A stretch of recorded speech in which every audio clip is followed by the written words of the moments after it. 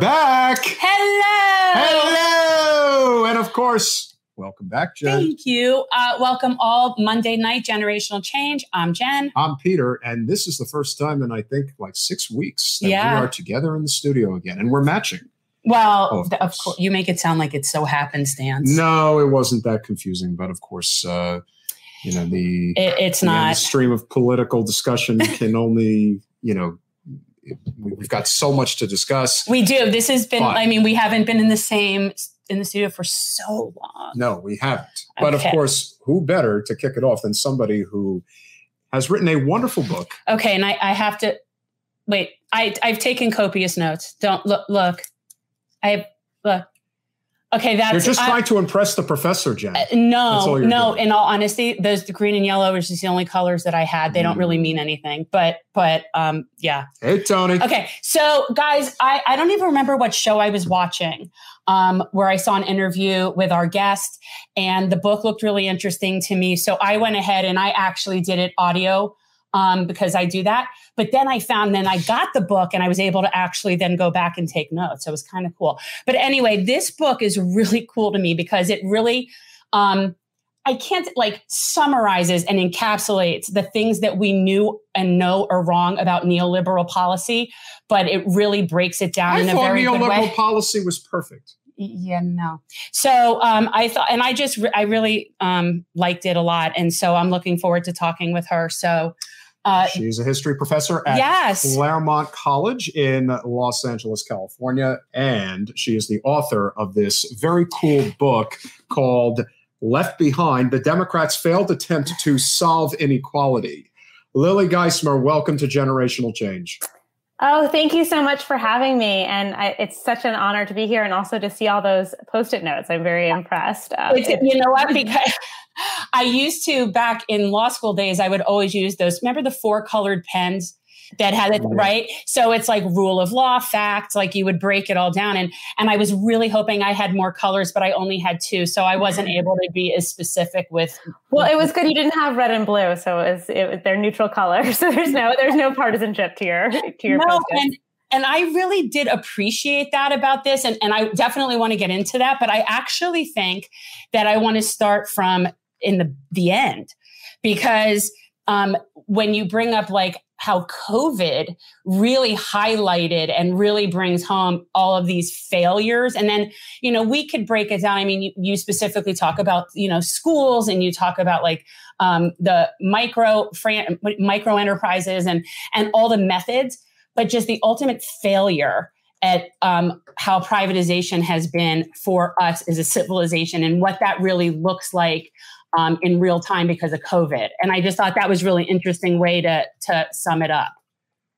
Oh, well, thank you so much. And one of the things that was really interesting about working on this project is I started it in 2014, and it's been amazing what sort of happened in the last 8 years, really. But one of the things was that what's really occurred in the last, I guess, 2 to 3 years has only sort of proven many of the points that I was making in the book. So the Democratic Party, I think, has changed in many ways, but many of those changes have actually been due to some of these deeper issues. And I definitely think the pandemic has illuminated, and the other crises that actually have emerged from it, including the economic crises, and I guess of the health crises, have really illuminated the sort of lack of viable social safety net. That is one of the things that's the result of decades of Democratic disinvestment. One thing that I noticed repeatedly, and I'm thinking, okay, I'm going to give her the benefit of the doubt. And I think that you're very generous with how you approach the Democrats, as if like there's a few times where it's like, there was a genuine belief of the power of the market and private sector. Like you give them the benefit of the doubt that they really believed that this would benefit vulnerable people, that they really believed that. Whereas I am a lot more skeptical. Like I actually don't think they ever really cared one way or the other about that. They just found niches for all their friends to profit in the private sector. I think that's a really common view, and one that in certain places I agree with. But I think that was the sort of the prevailing belief about, especially this sort of brand of Democrats, both by the left and the right. And so one thing I really wanted to show, especially to people on the left, was to sort of understand that this was taken seriously. And it's not the same thing. And I think there's just often this argument that sort of everything that particularly the Clintons did was just a pragmatic effort to win elections. And I wanted to show, I think that that's true in some ways, but that they did really believe in these ideas and that it didn't just come from a kind of something of sort of convenience. Or I think that the common way it gets often talked about is this idea of triangulation, which is a belief, the strategy that Clinton adopted in the 1986 election. It was formulated by the famed Dick Morris, which is the idea of sort of stealing the ideas of the right. And so you can see that through things like welfare reform and other kinds of policies, and this idea of like sort of taking the right to win, to ideas of the right to win.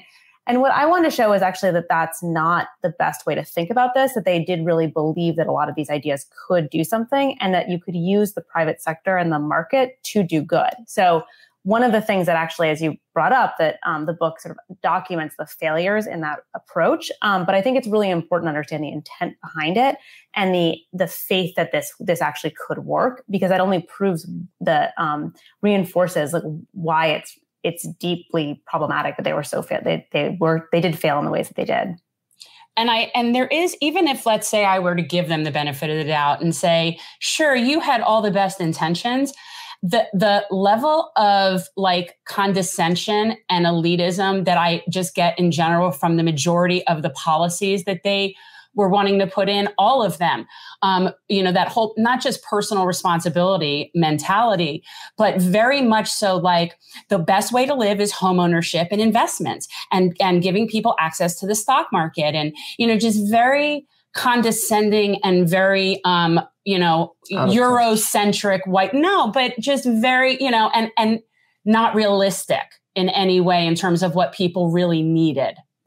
Yeah, I think it's a very white middle class view of what would work. And I think there's one of the reasons that's actually why it's caught on in various different ways. I think a lot of these are really appealing ideas. So in the book, I look extensively at something like microenterprise and microfinance, and that had a huge valence beyond in the tech sectors. You can see it in charter schools, another example of that too. So why particular kinds of people believe in this approach?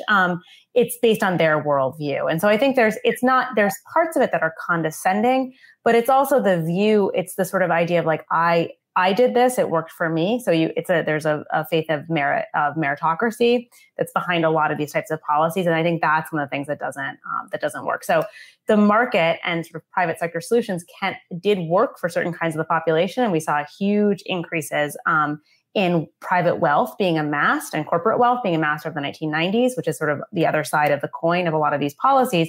But at the same time, it's not the best solution to solve if you're really trying to solve poverty and inequality and help poor people in need. A lot of these kinds of programs don't necessarily work. And I'll say one other thing about them. A lot of them are not bad ideas in and of themselves. So I think it's fine. So one of the things I look at extensively is these microenterprise programs, which is trying to help poor, primarily women of color, start their own businesses. That could be fine. I think that that's a fine idea. The problem is that it doesn't work. It can't replace welfare. And I think that a lot of those types of approaches don't work if you don't have a robust social safety net and social welfare system. And so the idea that you'd replace that program with, you'd replace like the existing social welfare system with these, that's really where it falters. I think also, and we've talked about this before, this sort of presumption that everybody wants to have their own business, that everybody wants to own a small business, that everybody wants to run a business it's a fallacy. A lot of people really just want to get a job and have a job that pays a living wage. And I think that a lot of these policies, there's an intersection between what they're doing and them also killing labor in the process. Like, it's almost like, okay, if you're only going to be promoting small entrepreneurial business ventures, what about people that just want to get a job?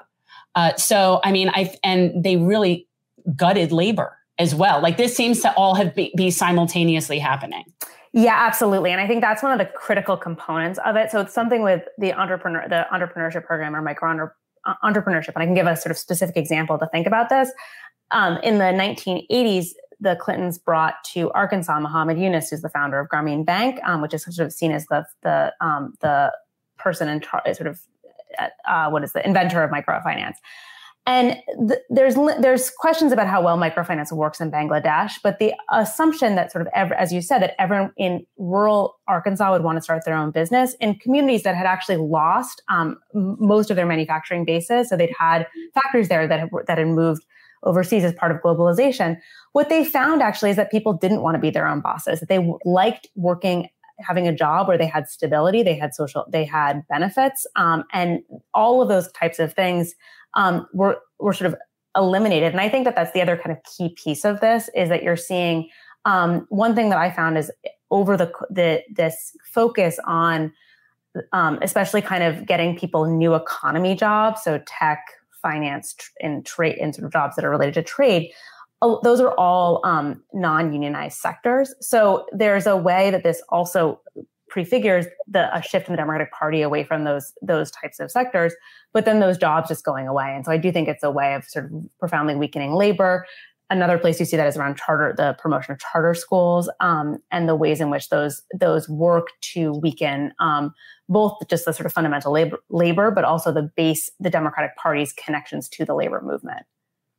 And I think the labor movement has been severely decimated, not just as a result of the policies that were enacted initially under Reagan, but I really think a lot of what happened in the Clinton years, particularly with NAFTA and normal trade relations with China, is really what set this thing in motion and really put us behind the eight ball. The question now, because obviously there's been a major, what you would call, I mean, it's obviously in its early stages, but there's been a major labor resurgence in this country on the left. And I trace a lot of that to Bernie Sanders' 2 presidential runs, but we're seeing now the effects of people unionizing at Starbucks, at obviously trying to do some stuff with Amazon, which was obviously huge, what Chris Smalls was able to do in Staten Island. I still think that Walmart is the eye of the hurricane. I think that they are the corporation that needs to be unionized completely.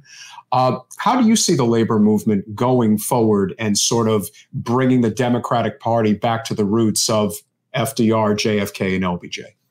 Well, I think it's really fundamental, and there's a lot of research that's been shown, and history proves that the Democratic Party itself is strongest when it has a strong labor movement behind it. But I think it's also not just about kind of winning elections, and that's kind of critical, but actually getting policies that help working people but help everybody. And so there's often a thing that even if one of the things that happens is even if a small sector unionizes, that can actually affect the entire industry in powerful ways. And I think will force Congress and other places to take action. So I think it's fundamental to have a strong labor movement for going forward, both for the kind of rebuilding of a stable Democratic Party coalition, but also for building up policies that bring sort of fundamental fairness. And one of the things I do think that's happened is there was a period where the Democratic Party, in the first 2 decades of the 2000s, barely even mentioned labor. I noticed this at the 2016 convention. Even Elizabeth Warren and Bernie Sanders did not bring up labor in any kind of convention speech, or it was just not part of the kind of conversation. And I do think the Democrats are starting to pay more lip service to the labor movement. Biden has brought it up routinely.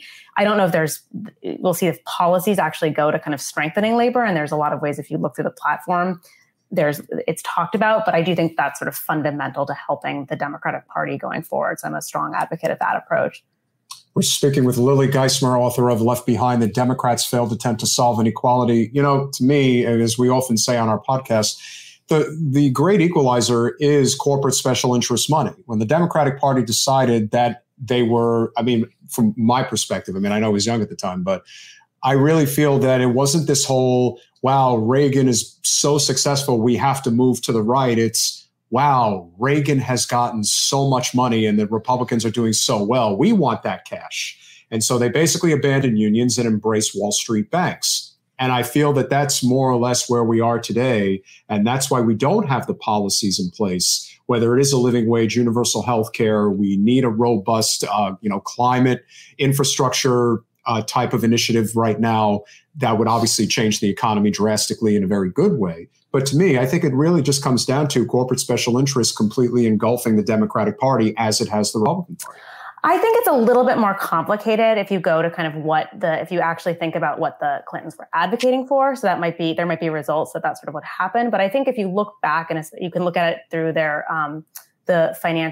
what's called financial modernization by financial deregulation, the kind of processes that we shorthand with Glass-Steagall. One of the arguments that the Clinton administration made is that they were making the economy more competitive, that kind of giving, and it does fall in line with this idea of kind of particular kinds of investment. But if you could kind of what they called modernize the financial services industry, that would help the average working person. It would sort of help give more sort of opportunities to consumers. It would bring more competition. And I think it's proven that that's not the case, but that actually was the logic behind it. So I don't think it was just about kind of trying to kind of help special interests or help their friends on corporations. I think they actually did believe that this could help people in various different ways, and this would help the average person. And I think this is the question, like the argument that I often get from kind of the centrist New Democrats, push back on my book, is that, and this is the classic argument, the 90s, that like the economy was doing really well by the end of the 90s. Overall growth was really good. It's just the question that like it increased inequality. And that's really where the problems lie. And it led to much of the kind of instability that then gets borne out with the financial crisis and what I think we've seen in the last decade. So I do think it is important to think about where the intent lay. And I don't think, one of the things I really want to challenge is often the argument, which I think you just laid out, that the Clintons and Reagan are the same. And so, and there's a way you can say, Clinton fulfilled many of the things that Reagan set out to do. So the things we associate with Reagan actually were passed under Clinton. If it be that welfare reform, be that Glass-Steagall, crime bills, all of the kinds of things, those are sort of particular Reagan things. But I do think that there was a distinction that meant that the Democrats in the Clinton years and the New Democrats or the Democratic Leadership Council, they really saw the ways in which they were still trying to kind of help people. And I'm not trying to defend their state. This is not me sort of apologizing for them. It's more to actually understand the logic, because I think it's really powerful. And I think it still runs through the Democratic Party today. So it's important to kind of think about that, what they think they're doing through a lot of those kinds of policies that we've seen help people. And I think absolutely there was a way of saying, that we're getting creamed on the amount of money that's being given to Republicans, and we need to figure out a way to do that. But many of that was to help kind of fulfill a particular kind of governing logic that they believed in. Yeah, I see that for some people possibly, but there's so many people that came in and just really what we have is the profitization of essential societal functions that should not ever be for-profit industries.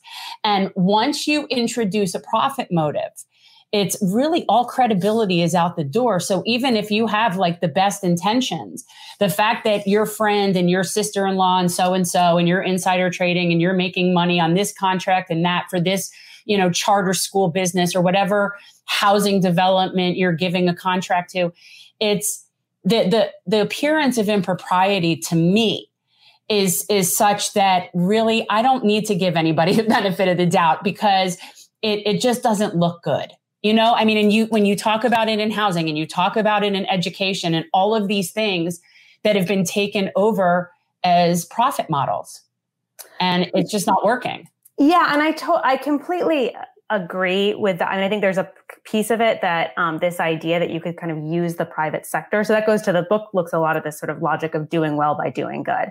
And that's the idea that you kind of, you give companies the opportunity to help address kind of problems of poverty. And so I look at a lot of these kind of a variety of different programs that the Clinton administration passed that have been in the works for a long time. But I think that there is this way that a lot of these sectors, and I think housing and education are critical to this, should not be under the domain of the private sector. So part of what happens over the course, and I think this is actually critical to thinking about, that is something that was slightly different than what was going on under Reagan, but I think we've so seen today, is this kind of bleeding of the public and private together in ways that does bring in these kind of different kinds of profit orientations to sectors that should not be seen as under the guise of the private sector. And I think education is really, really central to that, as is housing. So one of the things I'm in California and in Los Angeles, which is dealing with a major housing crisis. But a lot of that comes from kind of bringing in the private sector into thinking about housing. So this the real depletion of any kind of public housing options, which has been the dominant kind of approach in the United States since the 1970s. And that is really becomes deeply, deeply problematic and leads to kind of serious inequities that we see and we're living with every day. Yeah, I was very obviously the housing projects in different places are obviously worse than others. And when you got into talking about Cabrini Green and the other projects in Chicago, so I lived there for a little while, and I know the concrete wall. Like I know what that looks like. And yeah, those were just prisons. They were just they were pre-prison prisons essentially. And somehow the Democrats sort of offered like, we're going to make it pretty. We're going to make it better. We're going to do all of these things to fix it for you. But then they put all of these means testing and all of these sort of rules that you had to jump through, that how many of the people were actually able to take advantage of that were shoved out of their original housing.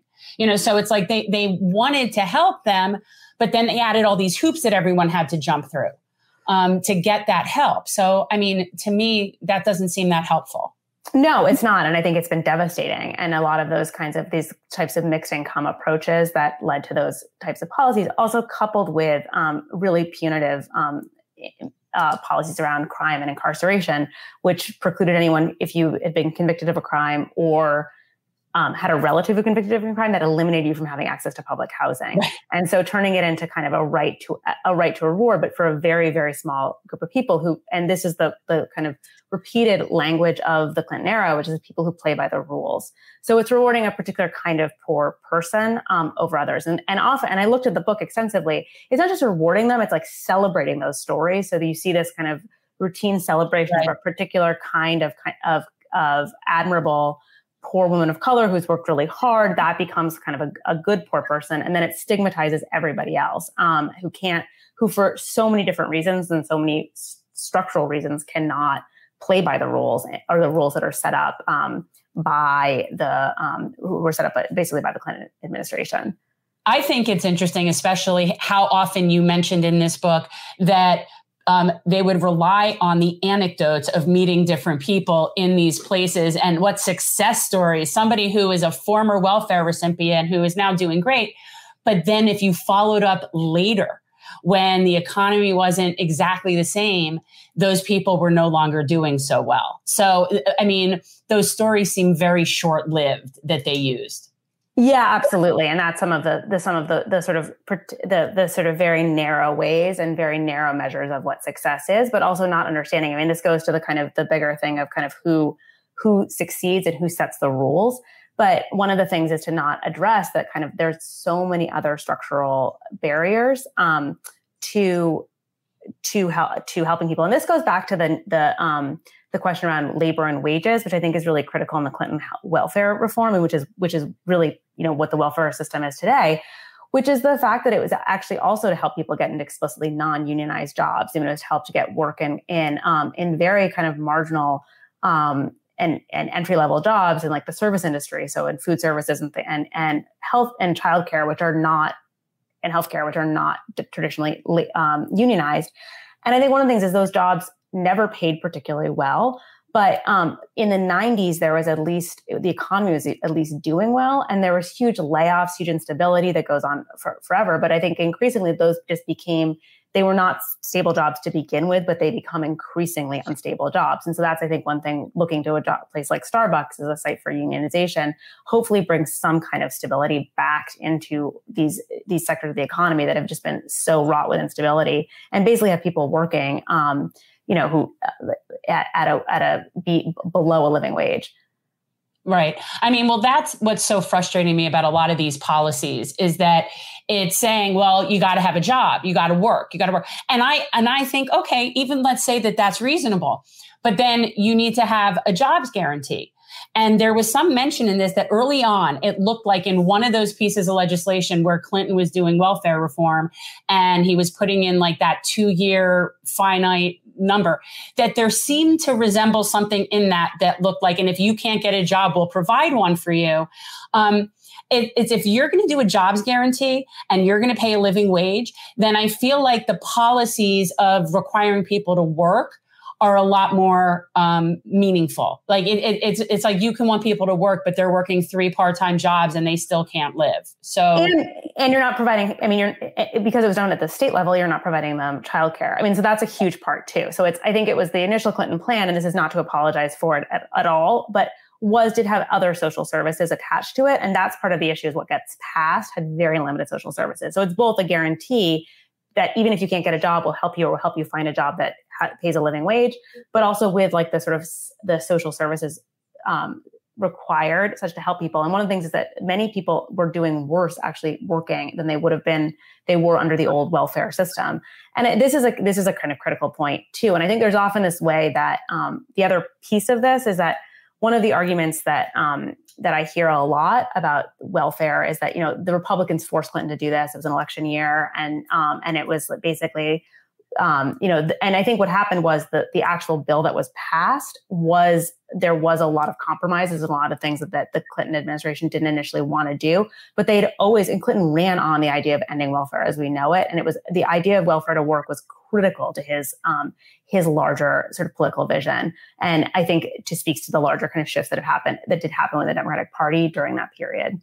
Yeah. And all of these are what you're talking about, like micro solutions to macro problems. And it's just, you can have an anecdote of one person that had a good success story and maybe it works for a lifetime, but those are not the kinds of things that can really address these systemic problems and on a macro level. So, I mean, that's what I got out of this the most, is just that the privatization is not serving the macro needs of our civilization.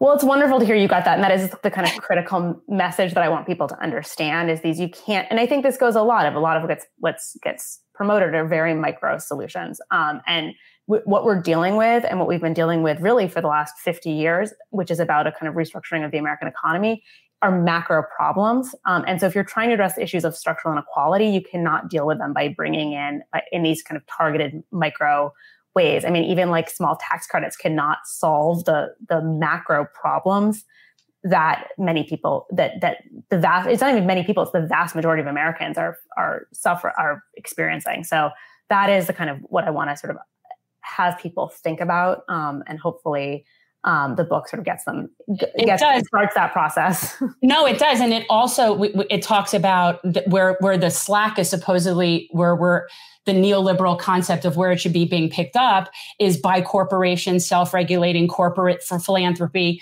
foundation philanthropy. And like, to me, I look at people like Bill Gates as extremely nefarious. And now we're in a situation where a lot of those people that are our corporate oligarchs are overseeing basically what should be public services because of their involvement with all of these privatized things that shouldn't be private. So, I mean, it's kind of scary to me a little bit. Well, and especially I think with this idea of kind of shrinking government, that so many government practices have been sort of turned to the private sector, and that's part of what happened. But what I argue in the book and other people have looked at too is one of the things it really does is takes away any kind of democratic accountability, because at least with our politicians, we elect them. I mean, and that's an idea that the people have a say, but like no one's elected Bill Gates. So the idea that the Gates Foundation has a role in kind of setting policy, to me is really, really troubling and should be something that there's much more kind of outrage and attention to. But instead, I mean, has had a huge say, not just in education. And one thing I don't look at is healthcare and global health. And those are places where there should be more accountability by the American public, or the chance to have that kind of accountability. Definitely agree. We're speaking with Lily Geismer, author of Left Behind, The Democrats' Failed Attempt to Solve Inequality. One of I think maybe the most important closing topic, and we look at, kind of how we are where we are today. I think a lot of that has to do with education. You're a professor at one of the most expensive colleges in the country. Granted, it is private, but we're obviously big advocates for tuition-free public college, the elimination of student debt. If there was tuition-free public college, for example, at UCLA, it would be a lot harder to justify $60,000 a year for a private liberal arts college, and they would have to compete. And so I think one of the byproducts of neoliberalism through the Reagan and Clinton years is the massive increase in costs for college. And part of the problem with that is this bureaucratized institutions. I believe Claremont, Scripps, schools like that. There's maybe about 1,500 to 2,000 the student body, but you could have a dozen vice presidents making, $250,000 a year. And so when people are wondering, why does it cost so much to send our kids to these schools, and the teachers are not being paid well there, ladies and gentlemen. Don't think that they're making these crazy salaries. That ain't happening.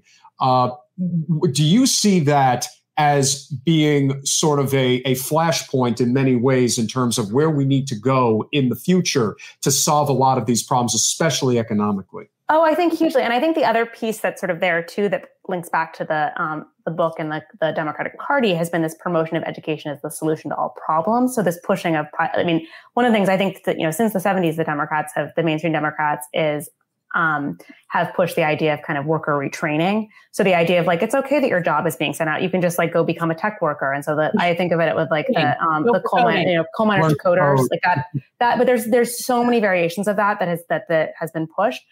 And but the other side of that is that it's critical to everyone to get a college education.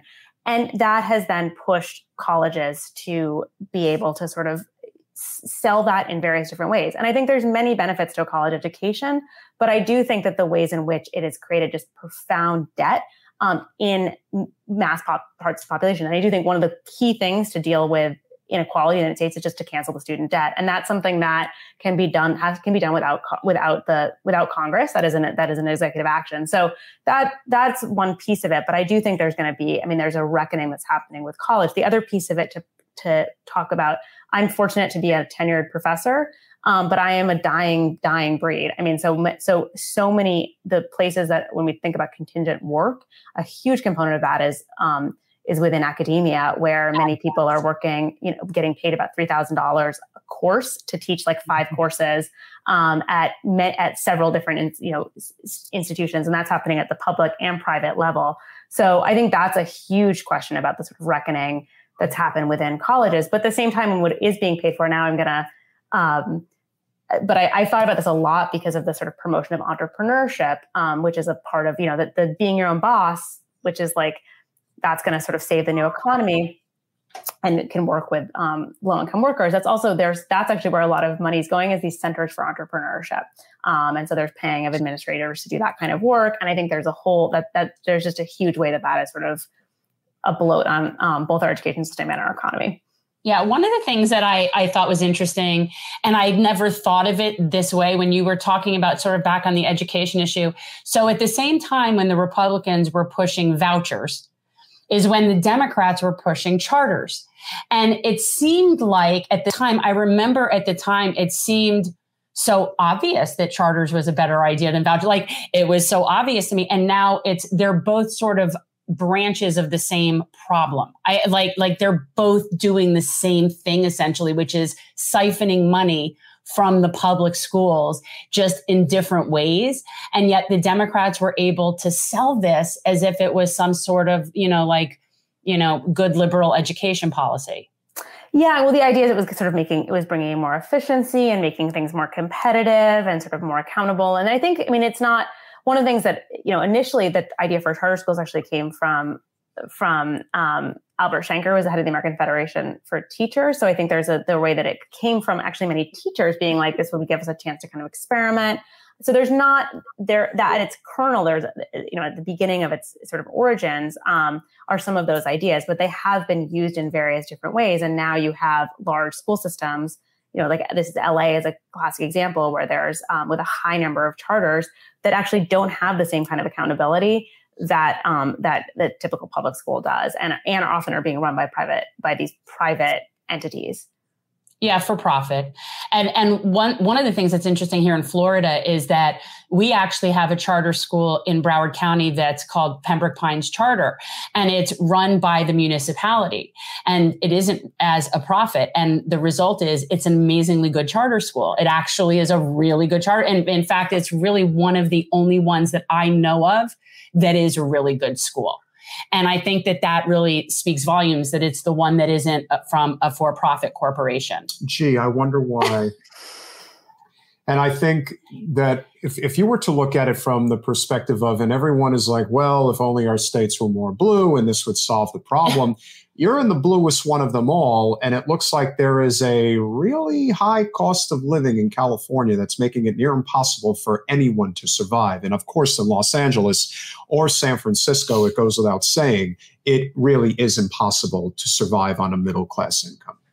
Oh, absolutely. And I think that's another, I mean, that is something that actually, I wrote another book about suburban liberals in Massachusetts. And so the ways in which the kind of bluest states often have the highest amounts of inequality and racial segregation too is something I think that is really important to think through as well. And that we can see that writ large actually in large questions about kind of Democratic Party, both strategy and policy. So I do think that one of the things with California is like the ways in which kind of its blueness has obscured some of these just sort of persistent problems of inequity are something that I see playing out every day. So I know California and Florida are now in some sort of weird, our governors are in some weird battle, but the problems in both places constitute I wouldn't. I think it shows that it doesn't even matter red or blue. I think that it would, like, we have serious housing issues. You have serious housing issues. Our climate issues are not being addressed properly. Neither are yours. So it's just interesting.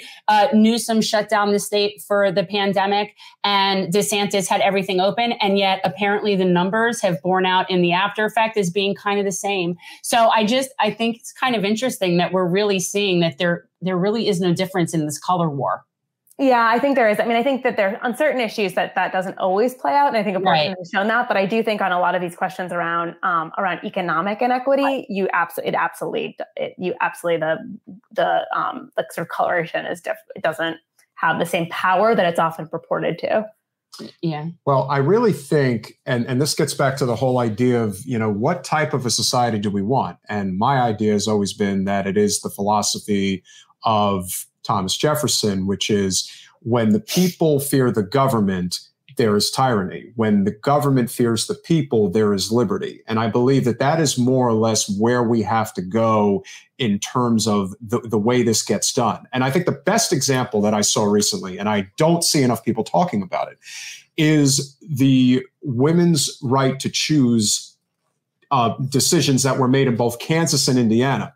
In Kansas, the people were allowed to vote on the issue, and they voted pretty overwhelmingly in favor of in such a red state, overwhelmingly for women's right to choose. Whereas in Indiana, the state legislature decided. So like many instances, kind of like when, and I always use this as a prime example when it comes to where are we electorally, when Bernie and Hillary ran in 2016, when it came to the union endorsement, anytime it was a rank and file vote, it went to Bernie every time. Whenever it was a board vote, it went to Hillary every time. I think the more people realize that whether it's an issue like CalCare and you want to push forward these major policy changes that we absolutely need, to me, I think ballot initiatives, I think things of that nature is what is going to sort of right the ship. Do you sort of see it the same way? Yeah, I think there are a lot of issues, and I think you can see the other side of this is one, and this gets slightly tangential, but in California, with a lot of things that shouldn't be brought to the voters. I mean, so that it also through the referendum system have, and so there's sort of certain kinds of policies that get sort of twisted and distorted. But on the whole, I think that there's a way that it is a critical way to kind of restore accountability, especially in states that have so gerrymandered both their legislature in particular ways, that kind of hearing what the voters have to say is really, really critical. I think another kind of key piece actually is at the same time to that dichotomy is also restoring faith for Americans in government, that the hostility to government has been so strong. And so I think one thing of, bringing back a kind of popular faith that there is a lot of things like housing, like having, pushing the federal government and believing that the federal government could address kind of the problems of housing in the United States would actually go a long way as well. Definitely agree. Lily, we can't thank you enough for coming on the podcast this evening. Obviously, we know you got to run in a minute. If there is anything that you would like to plug or mention before you go, Yeah. Oh, well, no, I'm so thankful for the opportunity, and thank you for accommodating me. I have to, my own childcare crisis of having to go pick up my children from their first day of school. So that was but I'm really grateful to you for having me on. And I'm grateful for you for engaging with me and with my book. So I hope everyone goes out and reads it. Thank you so and gets much. lots of sticky notes too. Yeah, no, and we even, and I even told Jen right before we went on the air, and she's like, how is it that this book is going to have an impact with the necessary crowd? And it's simple. Liberals in the burbs and in the urban cities, they like to read books. And if a professor at a liberal arts college in Los Angeles is writing a book, even if it is one that they may not necessarily like the title of, there is the reasonable chance they're going to read it anyway, just so they can see exactly what you said so they can come back at you. But I have a feeling that a lot of them are going to read it and it's going to give them pause and think, yeah, maybe we have to course correct in a big way. Yeah. Oh, that's very kind of you to say. Well, thank you. Thank you so much, Lily. It was nice to meet you. Have a great evening, Lily. Thank you. Bye. Bye. So I would say that was I do. And she was lovely. And I do want to say again, like, this was cool because this was the first time I did the audiobook and simultaneously was like taking notes in the actual book, but it wasn't her. So I'm just saying it was a very refined, very well-spoken woman. You hear that, Lana? So if you are planning on doing the audio, you have to keep that in mind. It's not her, but it's fine. I mean, like, I didn't know her before, so it didn't really matter to me. It wouldn't be like if I went to go read something by like Nina and it was somebody else talking. Paul, great to see you. Steve as well. Great point. Because as we saw in Kansas, it's not like they voted for Democrats. No. They voted red like they always do, but they decided on a single issue they were going to vote a certain way. And imagine that. Imagine a conservative state that said, we will vote on a specific issue. I do imagine that. And I would like to point out this is not a Republican problem. There are very many red people that are pro-choice and at a minimum do not believe in criminalization of abortion. But you know what I think that the average American would agree on, especially with how ridiculous the Democrats are when it comes to spending money? $80 billion would have covered the child tax credit for another year. But instead, they decided that we're going to spend $80 billion on the IRS. Because that makes a lot of sense. Because, they always go after the biggest tax cheats, which are the rich. To me, it just sort of speaks volumes to sort of this like disconnect in many ways. Are we going to wait to do anything until after? No, we're going to do it now. Which part are you going to do? Are you going to do this? Story time? I think. Or do you want me to talk about my thing? Let's talk. This is going to take a little while, and we've got about a little less than 20 minutes. So let's talk about the main topic at hand, which of course is the one that we were looking to address this evening. Okay. We're going to have a story time. The old crone don't want to leave. Okay, so we are going to read an excerpt from Les Miserables Crones. Les Miserables Crones. Tales of Entitled Bitter Women. And we have an excerpt. Oh, she just cannot help herself. This woman. Oh, God. Bernie. Ugh. We do not have the time to have a theoretical debate about a policy that will never, ever come to pass. Never. Imagine that. So that's a miserable crone right there. So for those of you who have been paying attention, and I'm sure you have, Hillary Clinton decided once again to rear her head and why somebody felt the need that they had to get a comment from her regarding Elizabeth Warren's article in Politico this past week. No, it has to do, but I think she released a book. She released a book, Hillary did, that talks about something about this. Yes, she released a book. She did, and I didn't even That's what I'm saying. Okay. That's why she's rearing her head. She released a book, and in the book, it references this conversation with Elizabeth Warren, wherein Hillary said, yeah, I believe that. I know he says things like that about people, or I know how he talks about women. Like as if that's just a thing Bernie does. Yeah, Bernie's a real misogynist. Well, it all started with Elizabeth Warren saying that, I heard people telling me that if I simply had a penis, they would vote for me. It's like, I'm sorry, but when people... She's a liar. When people come after Warren liar. And everyone's like, oh, why are you picking on Elizabeth Warren? She's a liar. Like, she kind of brings it on herself. She's a liar. Like, why would you even say that? Bernie specifically approached her and wanted her to run. He wanted her to run in 2016. He didn't want to do that. He wanted her to do that. So why would he want somebody to run that he didn't think was capable of doing that? So she's a liar. Great point, Jen. Just wanted to point that out there. Arizona, very red. So, well, it's a purple state. I mean, be fair about that.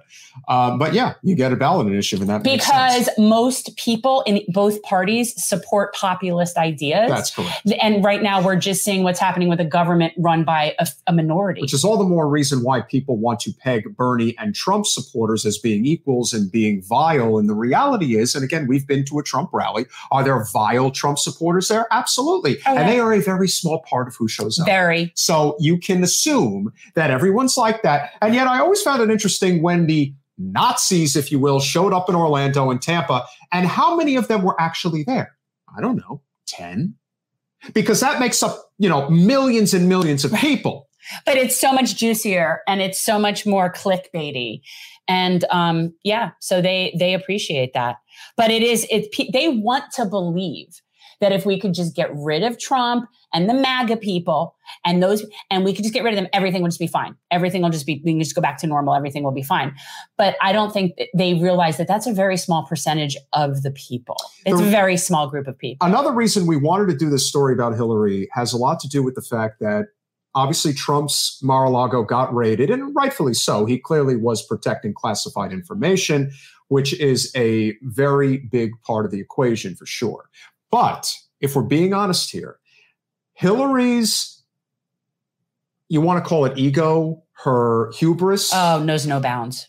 The fact of the matter is, this is a person who broke federal law in such an extraordinary way that she should have been disqualified from running for president in 2016. She set up a private server in her home for the purpose of doing business with the Clinton Foundation while she was the Secretary of State. I find that interesting. You think she should be disqualified for running? I think she should be in prison. Well, yeah. I'm not going to dispute that either. Do you know how much money went through the Clinton Foundation, ladies and gentlemen? $3 billion. Do you know who was the top donor of the Clinton Foundation? The Saudi royal family, much like Trump does business with the Saudis. Right, but the Clintons are so holier than thou. But when the Clintons do it, it's okay. It's all good. Can someone please differentiate for me the difference between the Clinton Foundation and money laundering? That's all. Just someone please, if somebody could distinguish what the Clinton Foundation is from a typical money laundering operation, I'd find that fascinating. You be careful with what you say there, Declan, because you're starting to give yourself away, buddy. Oh, I already know that's Declan because he was already mocking my hairline, which I don't appreciate, by the way. It's not nice. I'm sure he could think of some shit. I'm just saying, you could talk about something a little bit more relevant. But what you have to remember also about Hillary is, despite the things that she clearly did, which was against the law, and when she would joke about how, you mean wipe my server with a cloth? When you do you see, again, it has to do with presentation. See, Trump is so crass and people just hate him. Except for the people that love that about him. Correct. So it's like that, again, that Pied Piper strategy. Let's find someone really uber offensive and disgusting that they have no chance of winning. All you're doing is baiting the uber offensive and disgusting people to come out of the woodwork. But the idea that Hillary wanted to sort of dance on Trump's grave and not only that, but is selling merch saying, but her emails, But her emails. You mean the emails that were illegal? And so the way that the conversation goes on social media is, yeah, my side committed crimes, but your side's crimes were worse. You know what I feel like, though, when you talk about Hillary with the emails, I kind of feel it reminds me of the fact that Paul Newman won a Best Actor for Color of Money. It's like, really, that's what you're going to get her on is the emails? She's a war criminal. There's saying that so Paul many Newman should have won things. the Best Actor for, I guess he should have won for, or The Sting. The Hustler. Yeah. But neither her. That's what this is like. You're to get her on the emails. That's like getting Al Capone on tax evasion. It's really very similar. But she should be disqualified. She should be in prison. Yeah. And there are people who say, well, how could you say such a thing? Very Jen, you're not a good Democrat. You're not a team player. You know what? I'm not a good Democrat. Telling the truth. I'm a decent person. And this is part of the reason, bringing the conversation full circle, why Hillary Clinton hates Bernie Sanders. Because Bernie Sanders told the truth. And the way it is, much like in corruption in any industry, let's just take policing, for example. If you're corrupt in a if you're in a corrupt police department, but you are an honest actor, the other officers who are on the take don't look at you as somebody who, man, I wish I could be like him. No, their attitude is, who does he think he is, thinking that he's not going to be on the take like us? Well, which is why I think that the good officers end up not really being able to survive in that kind of system. That's what they often say. I mean, well, that's what I would think. But that's why you need to eliminate qualified immunity. If you want policing to change in the United States, the only way it changes is when the police police the police. That's it. And if you eliminate qualified immunity, which takes the burden of misconduct within the police department away from the people who live within the county that they are enforcing, and put it on the police themselves, they're not going to protect bad cops if that's going to affect their means to making a living or having a pension. Okay, can I again suggest that we reallocate police funding to firefighters? Also, shout out to the Augusta Firefighters Department. You guys looked really cute in your truck. Augusta, Maine. Now, you know what? Considering that considering that the firefighters typically do better in the firefighters versus police softball games. Police wish they were as cool as firefighters. I think there is something to that. I do think there is something to this idea that police and the constant need to be involved in some type of a life or death situation, whereas firefighters are often involved in life or death situations, and it's not of their choosing. It's because life happens. Okay, firefighters. First of all, I have firefighter fetish, and really, it's a problem. But these are people that are as close to superheroes as you can get, and that to me is really cool. And they do it without guns. And I'll go back to Uvalde. Firefighters would have gone in. They would have. The firefighters would have gone in, and they wouldn't have even been armed, and they would have gone in, because the mentality of someone who's a firefighter is so far beyond the mentality of someone who goes into law enforcement. Like, it's just, they're not even the same. Like, it's so far off. But yeah, I think we should take some of the money from the police and allocate it to the firefighters, so that they don't have to be cutting their pensions and all other sorts of stuff. Yeah. And again, and they can make more calendars. Also, shout out to the Australian firefighters on Instagram. You guys are really, really cool. Yeah. Well, if Jen ever gets caught with another man, it will definitely be a firefighter. That is for sure. But Hillary Clinton, if I hang out at enough stations. Yeah, I know, you get yourself in trouble. Well, if Jen ever ran for office again, whatever it would take to get the firefighter endorsement, that's basically. Oh, I would do that for anything. Yeah. I would do that for free. Love me, firefighters. They're the coolest, really. They like you. It wasn't that they didn't like you or didn't want to support you. It's that there's a big deal in Broward politics in terms of I guess what you would call political maneuvering that decides is judge, jury, and executioner. It's an AFL-CIO problem. But what was something interesting in this book that I took specific note of that I wanted to show you, that I thought was really what she mentioned in here, that I thought was very poignant, was about how one of the reasons that things started to go bad was the merger of the AFL and CIO. And that was when that started becoming a monstrosity that really stopped always being in the best interest of labor. It was very interesting. Of all the things, do I not have a tag on that? How is that possible?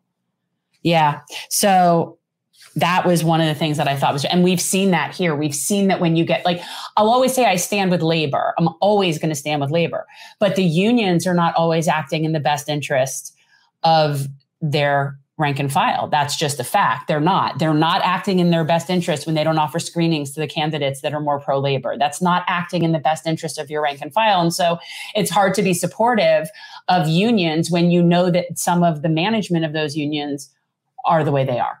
Well, and again, that gets back to, the way that they endorsed during, when Bernie ran for president, especially in 2016, the rank and file, when they had their say, that's when Bernie was able to really make a huge inroad within the labor movement. And unfortunately, because of the way things were, the way that the corporatization of so many of these unions, when it was the, what you would call the executive board, if you will, that got to decide how these endorsements go down, it just goes to show you that they don't have the best interests of their workers at heart. They just don't.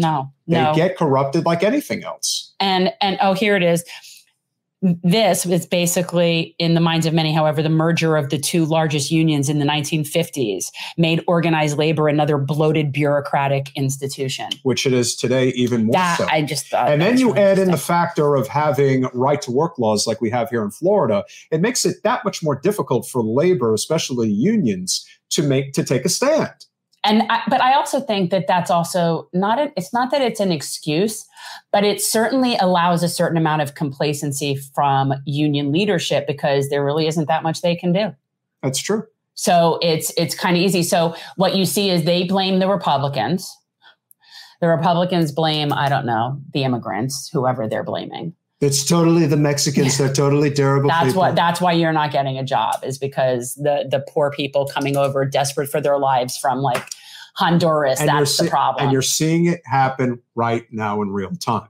So because so many workers in this country are fed up with these massive corporations never paying a living wage, no universal health care, their attitude is, you know what? I know my worth and I know you need me. So you know what they're going to do? This is where the immigration question is going to become very controversial. They are going to open the floodgates and they are going to do amnesty again for a massive amount of immigrants to come into this country to take menial jobs and work for shit wage. That's what's going to happen.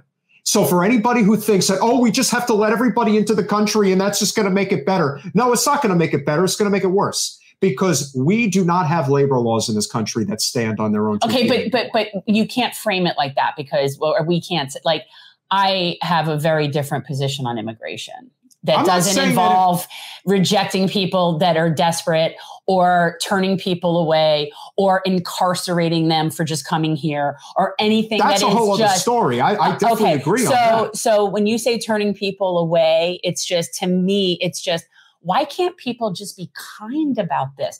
And there's no logic or reason involved. Because there's money to be made. Well, right. But there's no logic or reason. It's not like anybody could show me a correlation between immigrants and crime. In fact, it's the opposite.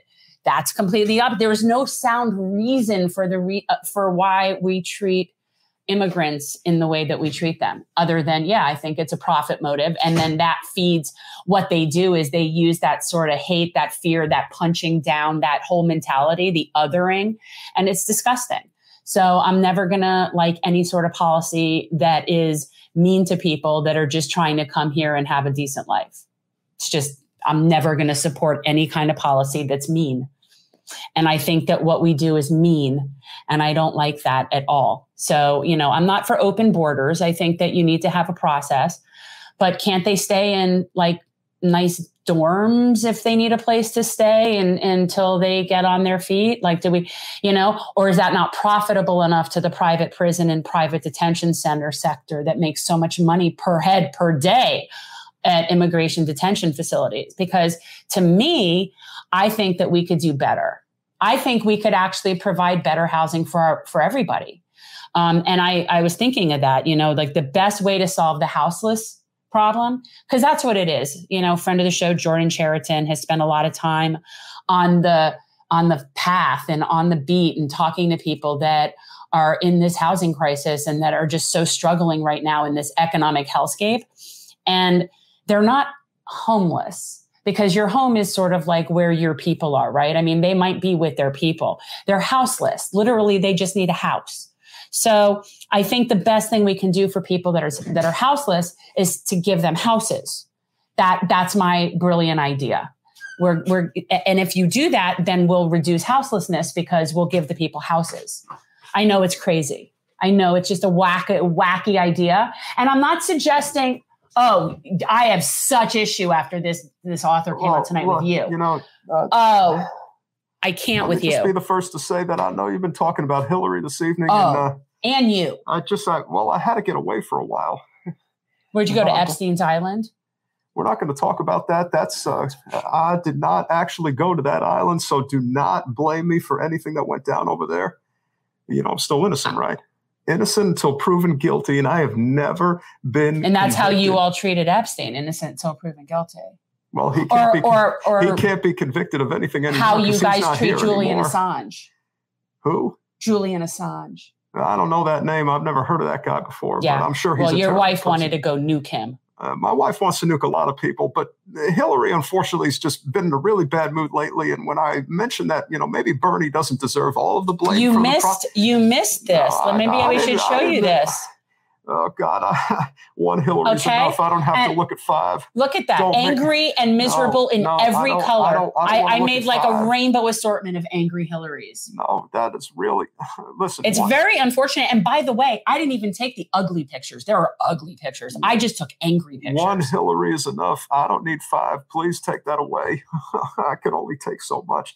But I just wanted to come on here and say that, for all of you people that support Bernie Sanders, I sympathize. I understand that you really like the guy, but I will tell you that Hillary just, she can't let it go. And when I asked her nicely the other day to just kind of, ease up on the whole Bernie trash, and she beat the hell out of me and started throwing things at me. So I had to leave and come to the studio and say hi to Jen. I've been after Jen for a while, but she just doesn't seem to give into the old slick Willie charm. I'm going to keep trying, though. Maybe one of these days it'll work. But remember, we still run the country and we still run the Democratic Party. It is Clintonism forever. As long as I'm alive. So this is a good opportunity for me to bring out. So I was recently in Salem, Massachusetts, and I bought a couple of hex candles. Isn't that where the vampires are from? No, it's witches. Right. I have 2 specific ones. This one is for protection. This one's protection. You might want to like that now. And this one is for true justice. And I just thought those 2 seem right. And so to me, in the world of true justice, you and your wife would be in prison.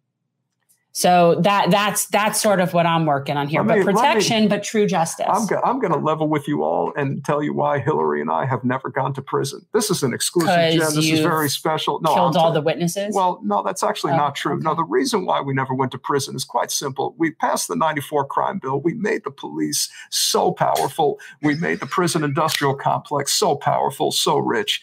You really think they would ever bite the hand that feeds them? No, never. They could never do such a thing. They owe a debt to us that they'll be paying off for the rest of their lives. That's why we were able to run the foundation with no problem. The biggest problem, of course, was Bernie. He started bringing it up, and that just kind of exposed our whole operation. So maybe I should take my words back and remind Hillary that, Bernie is the biggest problem. And if we only just didn't have to deal with him, maybe we would still be sitting high on the hog right now. But with that said, it's great to see you. And like I said, I just needed to get away from Hillary for a little while because she's a little feisty with those hands. Bernie, Bernie, Bernie, she keeps saying, and I keep saying, no, no, no. And she says, yes, yes, yes. But I'm okay. Bye, guys. It's just so gross. It really is creepy when you do it. Like it is. It's creepy. People don't understand like it is. It's weird. Well, I guess I'm good at it, I suppose. You are. It's very method. Well. You're very method. Oh. Declan, you're being particularly mean this evening. What is happening? Are we having a candidate situation? This afternoon. Some people accidentally click on the Google link. Yes, they do. But which is why we discussed you shouldn't send them the Google thing. All right, I won't do it anymore. We've had this discussion so many times. Anybody can track down how many times we've been having this discussion? Because also there's a generational thing, no pun intended. But like some of the guests who are older maybe don't know that there's a StreamYard and they just click on the Google link. Seriously, I've told you to stop doing that. Stop sending them the calendar invite. Well, I'll try not to make that mistake again. But of course, now I am going to resend as I instructed, as I let Audie know that I was going to send. There it is. Okay. We are having on a local candidate. And you guys know how important we feel local politics are, especially nonpartisan politics. And that's just something where the biggest change and things happen. Unfortunately, Aud is running for county commission, not my seat. So probably 8. not your right, but Number I think 8. But what you have to remember, we're 9. I'm in 9 now. Well, but here's the thing about Broward. Mine's right here. Here's the thing about Broward County that's very important to note. 9. Even though it is a nonpartisan race, and we emphasize constantly about the importance of nonpartisan races, because so many people, even the experience that I had going to Iowa and New Hampshire and just meeting people out there, even people at high levels are like, I'm done with the Democratic Party. Yeah. So we're going to have to talk about New Hampshire. Yeah. Because I spent time there too. So it really is interesting when you hear this constant, like, I don't want to be involved anymore. Well, the good news is, whether it is city council, county commission, school board, running for mayor, those are all nonpartisan races. Now, unfortunately, in places like Broward County, they're kind of partisan. They become partisan anyway. They are. So you can't really disguise yourself as something other than, well, you may running in a nonpartisan race, but we're going to find out if you're a registered Democrat or not. Yeah. And that, in many ways, will determine whether or not you have a chance to win. That's a big problem. Yeah, but it's technically a nonpartisan race. Mm-hmm. And these are the seats that are really important. I actually think that the county commission is the biggest thing that anybody can really do locally. I do. I think that's where there's so much power. That's where you control things like Port Everglades and the airport. That's where you control so much of the area. Like, the small municipalities, they have their little fiefdoms, but really Broward County is very powerful and it's very big. And so, the politics of it can get particularly disgusting and filthy. So anybody that you can get in there that isn't disgusting and filthy is a step in the right direction.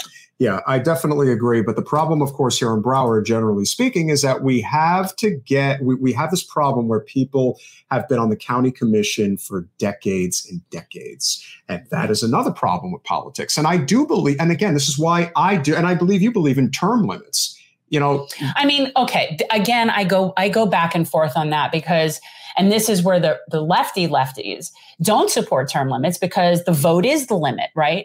And in theory, I do agree with that, except for that our electoral process is so beyond repair at this point in terms of fair elections. And I mean, I don't trust that. Look, we have a minority making policy for the majority. We have a small minority that has taken over the government that does not represent the majority of people here. That's a broken republic. So why would, I don't trust the voting process. So yes, in the case of where we are now, I do believe we need to have term limits. I do. And it is unfortunate that there might be lifelong civil servants that would be really good in that capacity and would very well represent their communities. And maybe that is unfortunate for some. But the amount right now of filth that has been sitting there for decades and decades, and just we're getting nowhere, but yet they keep convincing people that we should keep voting for them. But yet if you were really to me, if Nancy Pelosi was good at her job, we wouldn't be in the mess that we're in. If you've been in that job as long as she has and with having majorities and you can't get anything done to help anybody but yourself and your husband out of his DUI or your insider trading, you're just not doing a good job. So yeah, and the majority of our problem, I think, are people like that. And that is something that would be solved from term limits. So yes, there would be a small amount of people that, maybe it wouldn't be good. Yeah. Well, I know. And that's what I'm saying. It is unfortunate that you have to make rules based on the general and not the exception. And the general is that we have people sitting there for way too long, way too comfortable, and way too wealthy off of us. So gross. I need a mask, so I can come on here and talk about exactly why I will be in the Senate until I die. But so we have to make policy based on what's the norm, not the exception. And the norm is that we have people sitting there for far too long. Bernie is the exception.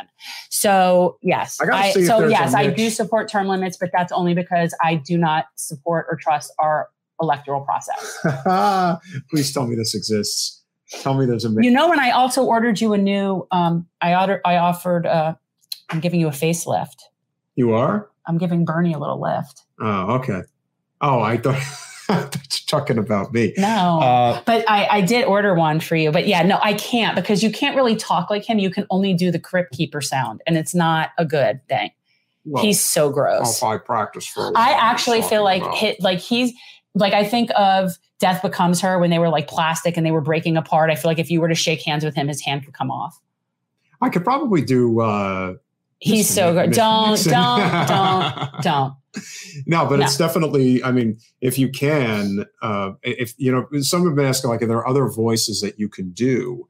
And I would think that McConnell's definitely. He's just so disgusting to me. I could get that. He's so gross. We're certainly doing a lot of great things. Why are he and his wife not in prison? I don't know. Yeah, they should. And talk about insider trading and all sorts of stuff between her and him. And oh my God. Robin, you are a doll. We can't thank you enough. That really means a lot. Thank you. Thank you, TM. That's a very sweet compliment. What is our $sign Jen change? Right. What is our Cash App? We have our Cash App, which what happened is I forfeited my Cash App. So now anybody who needs Cash App from me personally has to get it from Jen change. That's it. Yeah. Okay. Has to get it from. But I don't know if the capitals matter or not. I don't know. All right. Well, then I don't know if it does. Well, we'll try capital again. J, capital C. But so, yeah, I forfeited my Cash App for GenCore. We don't want to take any chances. We all know these things tend to be very case sensitive, so we don't want to anything to and chance. we're trying and we're wanting to, have obviously build broader audience. It's very difficult to do that on YouTube, given the time frame we started. Had we started 2 years earlier, it would probably be a whole different animal. All right, so let's see. So is she being able to, what, she can't get it? I'm going to have to, I think, what I think happens, and I think this happened last time, if I remember correctly. Okay. So what I think happened here is that the live stream link expires after a certain point. No, you could send it from the live stream link right now to her. Here, look. No, I already sent the link. Okay. And she's showing that this isn't working. I'm going to tell her this is probably a Google thing. Try Google. I don't understand any of that stuff. You're so talking beyond. You're being very mean to me, Declan. I don't know why. Yeah, he's really unless it's Sarah Bomberger again, and she's pretending. Although she wasn't necessarily making fun of my looks. Baba Booey, which of course is from Howard Stern. Gotta be Declan. Listen, if you're going to chip in $5, no matter what the reason is, chip in. Let's see it. Why don't you do a super chat? This is me with very, very minimal makeup. That's the thing. You look fine. Thank you. So please, since Jen really needs help with her looks, chip in $5. I don't think I look so bad for 51. I don't think so. I look all right.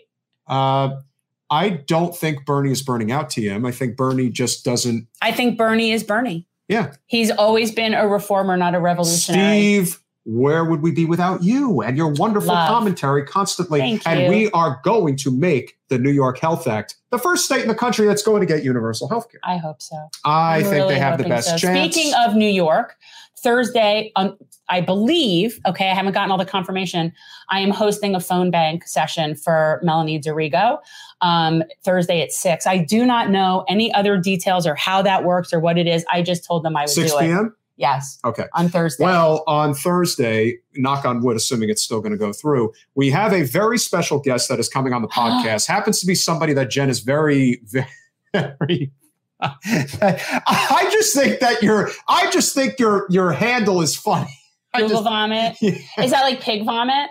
All right, we're going to talk to Pig Vomit. Pig Vomit. WNBC. WNBC. Monster! We're having a special guest on Thursday. Who are we having? We are having Robert John Burke. Oh, that's right. He is a firefighter. Okay. That's really why I got him on the show. Okay. So the thing is also about him. For him, it's almost like a double whammy because not only is he a firefighter, but he is also Tucker from Law & Order. What is going on here? Are we just all of a sudden we're getting money this evening? You're making it rain. Again on this show. So, guys, is that what it takes to make $50 in 10 minutes? Is that we just for anybody who watches Law & Order SVU, our guest is Tucker. And it's that's so cool to me. That character was there from the very beginning. And I always loved that character. And he's internal affairs, which nobody really likes internal affairs. And he was always but I always liked him. What in the hell is firefighter. Going on? Woo! Chris, You're awesome. Thank you for always telling everybody to smash the like button. That is very important. That's how the channel grows.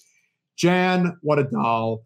That really means a lot. We love all of you guys. Yeah. And I really don't need a beauty fund. I don't think I do. Well, since we've just added almost $70 to the account, why don't you tell the wonderful people in the audience how those funds will be allocated, since we do have some important elections coming up. In fact, our primary election day is next Tuesday, and we do have some really solid local candidates that we are lending a hand with right now. Yes.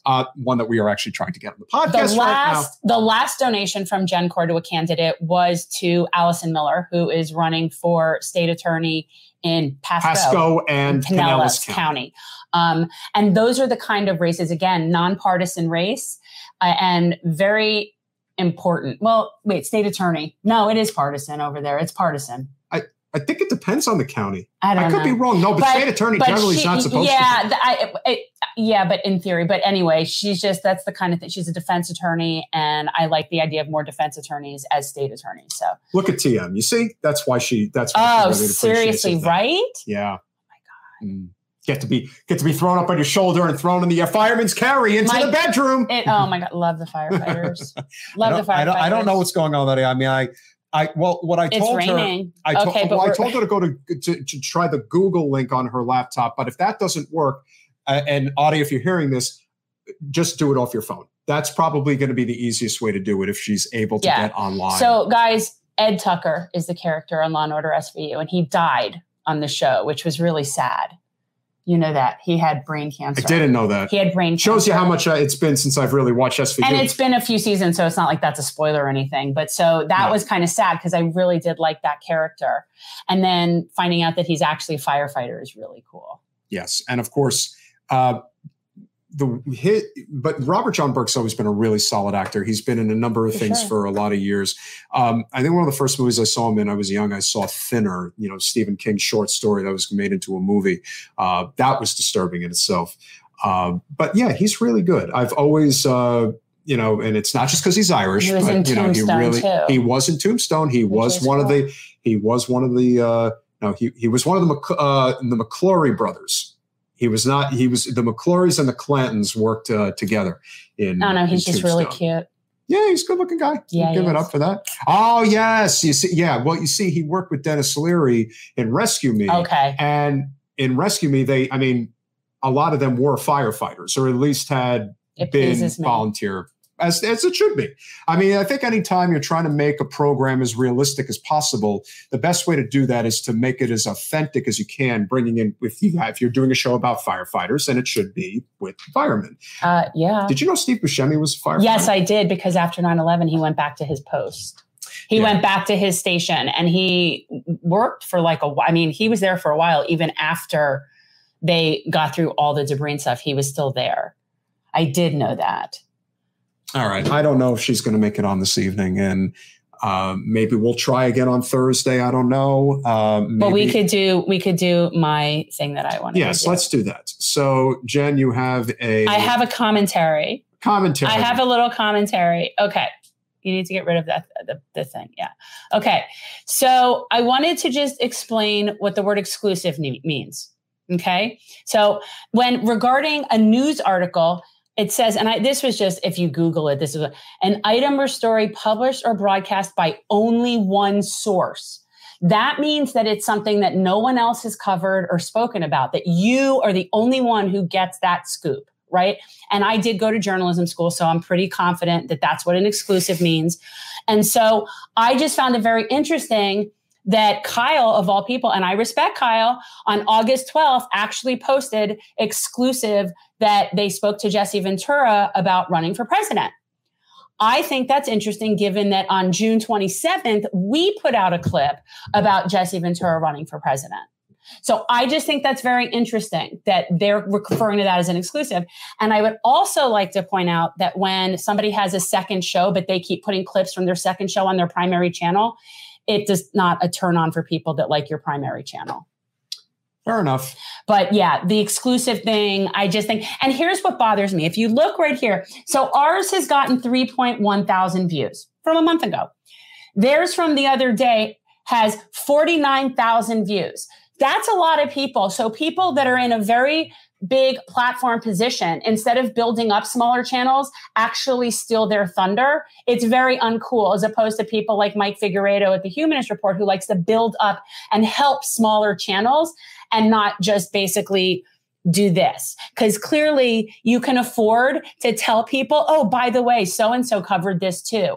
But that would require sharing some, some spotlight, and not everybody likes to do that. So yeah, unfortunately, it's very bothersome. Well, that's why we've often said, and listen, there's a lot of things that Mike Figueredo espouses that I don't share. Oh. I think he's definitely further left on social issues than I am, and that's okay. He's a member of the LGBTQ community, and he fights very hard for them, and I totally respect that. And he's from Oregon. This isn't about policy at all. Yeah. This is about helping. But as a human being, other left channels. There really isn't anyone better than Mike. Jordan Cheriton does a great job. He comes on our show. He always promotes what we're doing. Stuck in the Middle, Osiris. He's he's an it's like when you're on our team, in theory, meaning that you believe that, people deserve a certain standard of living and, cool, and a social safety net. And you think that we have an obligation to the least of these, and you're on that team of people, right? And you have a big platform, and you use that platform to basically step on or step down or whatever to other channels instead of help lift them up. That doesn't help. Like, this isn't a pie. If you share, some of what you have and help spread this, it only helps our movement. And I find it very frustrating that we're this little channel, and yet we had Jesse Ventura come on our little channel and say this, and another big channel is claiming some sort of exclusive. And I just find that kind of not cool. Well, it is what it is. And yes. Exactly. Okay. So that's fine. Yeah, Kyle gives up. I mean, again, helping the little channels is not something that generally is done. And again, the way we do our format, and one of the reasons why, look, are we suppressed? I have no doubt that we are. But the reason why our show doesn't grow leaps and bounds is because we don't do what most of the other shows do in order to grow their show, which is constant commentary on other shows and always talking about controversial topics as a means for getting clicks. That is not what we do. Will we get some good clicks because we talked about Hillary and Bernie? I'm sure we will. Well, and that's but that's fair. Okay? Because it's relevant to the situation. Well, going on. That, and again, when I started this podcast, it was meant to be long form interviews with experts and authors and people to really educate people about issues and policy and how that affects real people. So we provide good interviews with good sources as the bulk of our show. So I don't really care that, there's some nonsense too about politics. And it does help get clicks, but that's not the focus of what we're offering substance. That's what I tend to believe. That's my thoughts. I definitely agree. Appreciate you, Mr. Appreciate you, Dirtbag, but yes, that is his name, Dirtbag Leftist, and really appreciate that. Oh, I don't think it's a scoop by any means. I don't think it's my scoop. I'm just saying that if you're going to claim something as an exclusive, then it should be an exclusive. I could show you examples of other people that have talked about it as well.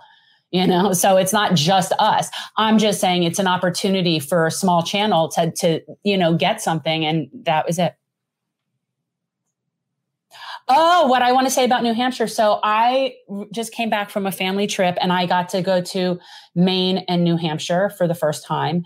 And it's just so beautiful there. And I have to say, if I were going to have to live, let's say I was forced to live in the Boston area, which, by the way, I would rather not. First of all, it's excruciating hot there, just like it is here. The roads and the drivers are, don't get me started on that. What do you mean, the massholes? You don't like them? No. And then, of course, I'm walking around with my son wearing a Yankees hat. So, was he catching? Sure. The cab driver from Southie wasn't too pleased. Then you had the waitress, and it didn't go over well. Okay. What are you doing wearing that hat around here? He got that. But then I got to tell you, if I had to live in that area, I would absolutely live in New Hampshire. Yeah. I would live in New Hampshire without a doubt. Great state. It is. And ironically, they don't have legalized cannabis.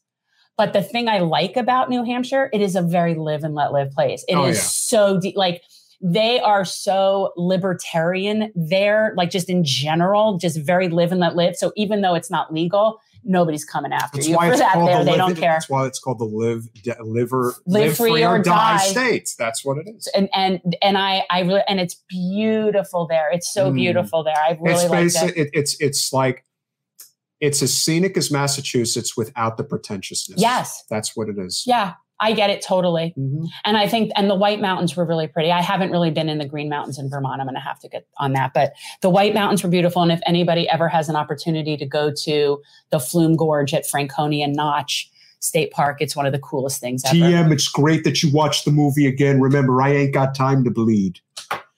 Tell everybody about Maine. Oh, I loved Maine. Okay, there was a lot of lobster. I'm going to say. I don't know why you didn't bring me back a lobster roll, did you? How am I going to bring you food? I can't believe you even brought me this. And I'm not traveling with food, bringing you food back. But a lobster roll from there would have been really nice. There was a lot of donuts. There were a lot of donuts. Starting in Boston, there was a lot of donuts and a lot of lobster rolls. So I will attest to like what I think is the best donut in Portland, Maine. We tried 2 different ones. We tried Hi-Fi and the Holy Donut. And I will attest that the Holy Donut, hands down. The Holy Donut in Portland, Maine. And I would also say that I could live in Portland, Maine. I could live there. It was very seemingly underpopulated. I mean, granted, in this time of year, it's full of tourists. But like you get a vibe of that you don't normally have to wait for everything. And parking isn't a problem. And you can just live without everything being a congested traffic nightmare. So I liked it. And it was, had a nice little art hippie kind of vibe going on there. The thing that I really like about New England in particular is their appreciation for history. Oh, yeah. The one thing that Massachusetts has an amazing historical preservation society. And I believe there are 100 historic sites in the state of Massachusetts that is part of the Restoration Society. I believe New Hampshire has this as well. There's a bunch in Maine too. So many great places to visit. I will say that I will not again, or it's highly unlikely that I will ever do a national park in the summertime again. I'm just saying, like, it's highly unlikely. And that's why everybody wants to be there in the fall. And but unfortunately, people with kids, that my kids overlap. But the other thing is I failed to see moose.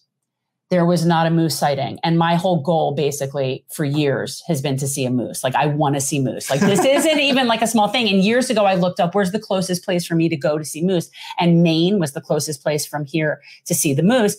And I failed to have a moose sighting. And I am not going to be deterred. And so I will be having to go to Denali next time and go to Alaska because I will see moose.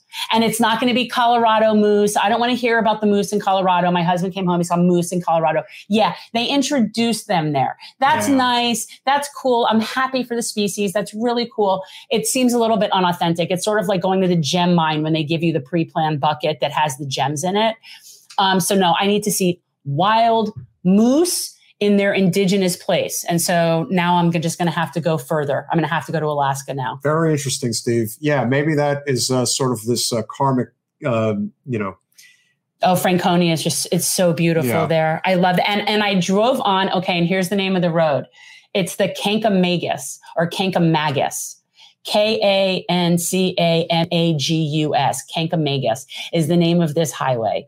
And it is so beautiful. And it's just, you're like driving along the water and the rocks, and it's just so pretty. And I was very much liking New Hampshire.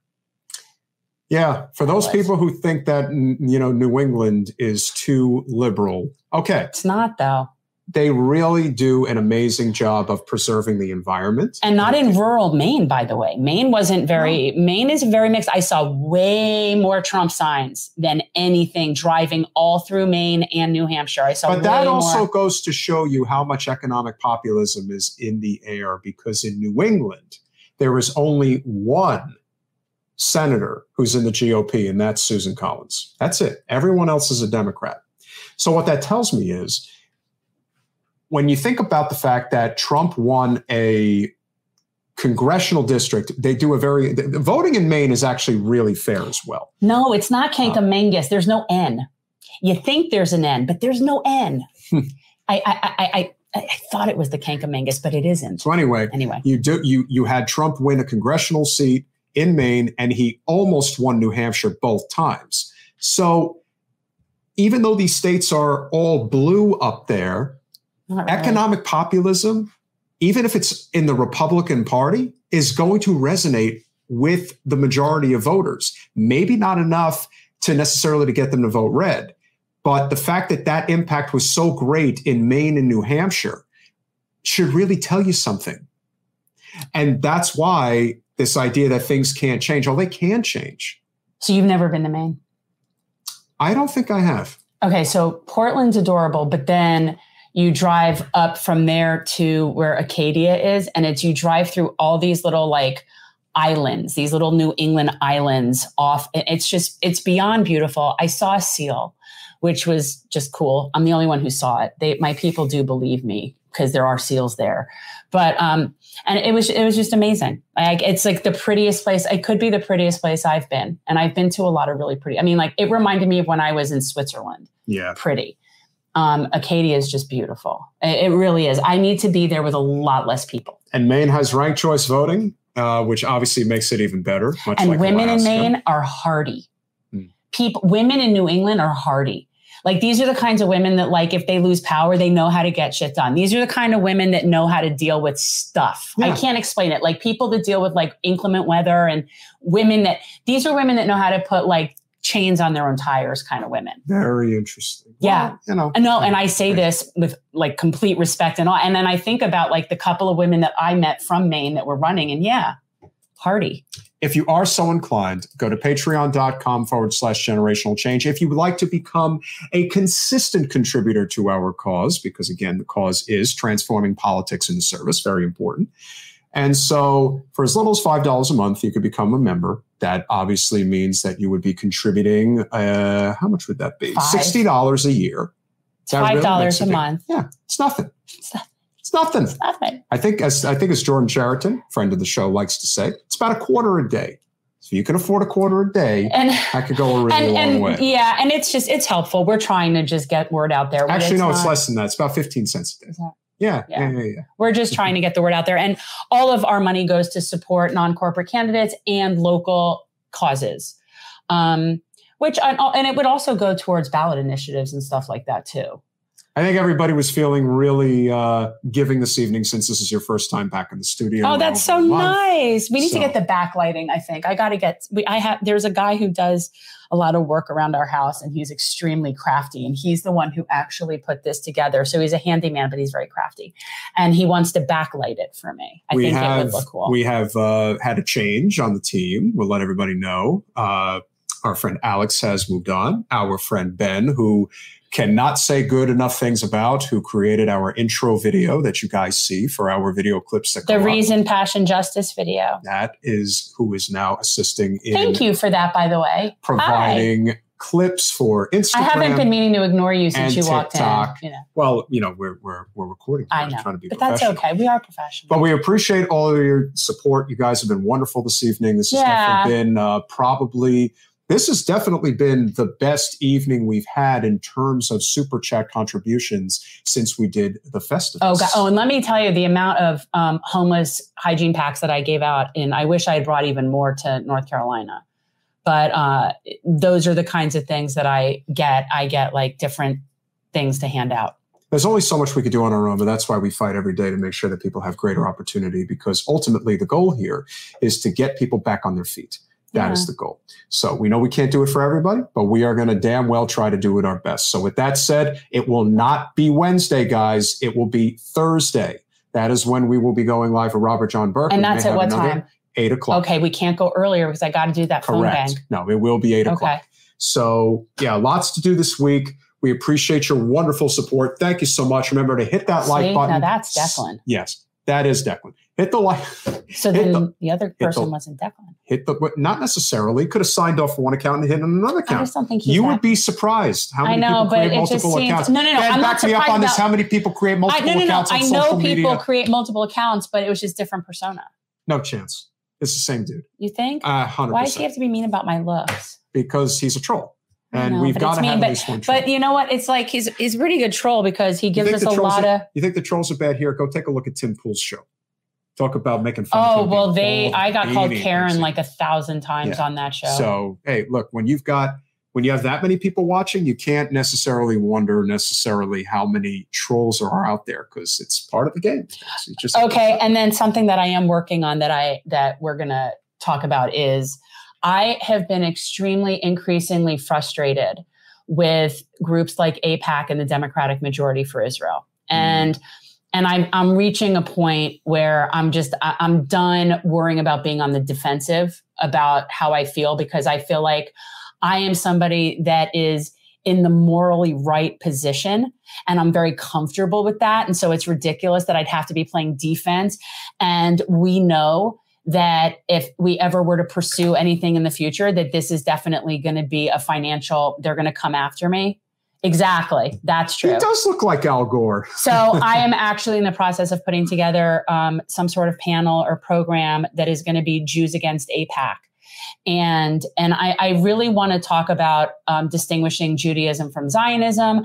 I want to clearly delineate who they are and what they do. And the people who support AIPAC have really tried to blur that line, kind of like corporate Democrats blurring the line on what a progressive is. And I am not going to sit around and wait. When they say that all Judaism is Zionism, it's like, no, it's not. No, it isn't. And you know what? I am not going to sit around and wait for them to come after me with their money in a couple of years. I'm just not. So I'm just done. So I am going to just continue to be in what I believe the morally correct position and espouse morally correct things, and they can continue doing what they're doing, but I am not hiding from them, and I am not afraid of them.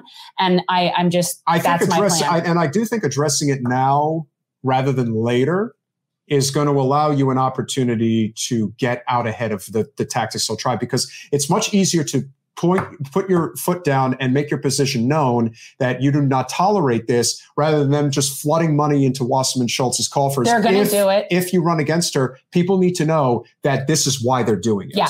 And you know what, really for me, it was how they treated Andy Levin. Yeah. And the fact that if they're willing to go after a rabbi, then they're going to definitely come after me. And I know that. So I'm not going to sit around and wait for that to happen. I am going to this is something we're going to discuss routinely. We are going to delineate between Judaism and Zionism.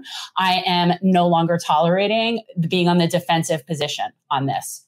So it's just ridiculous. Yeah. So that's where I am. And so we will be I'm putting together a program. You'll see it soon.